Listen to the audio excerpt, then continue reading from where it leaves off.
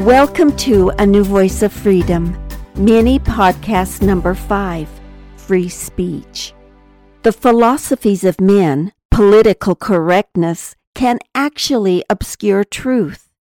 On the one hand, Christians are called hypocrites if they do not live the laws of Christ perfectly, making all Christian hypocrites because no one is perfect.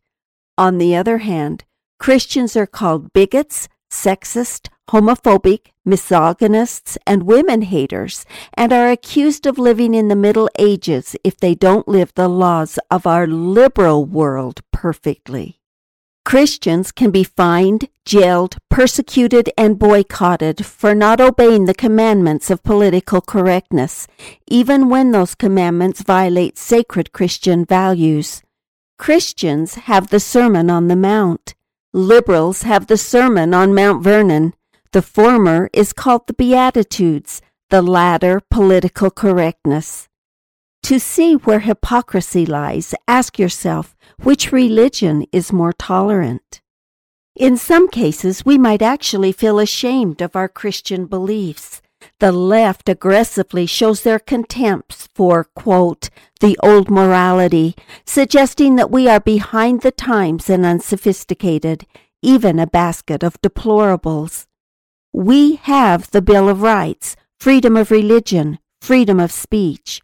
I believe we still have a silent majority of patriots, but we need to speak out. Our faith in the wisdom of our founding fathers, the Bill of Rights, needs to be obvious. As Christians and patriots, we need to open our mouths and celebrate our freedom of speech. What can we do?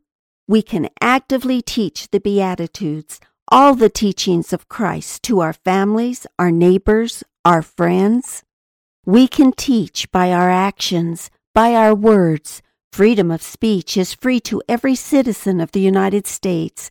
We need to hold on to that privilege. We are still a Christian nation. We are still in the majority. Think of the power of our united prayers. Think of the influence of our righteous examples.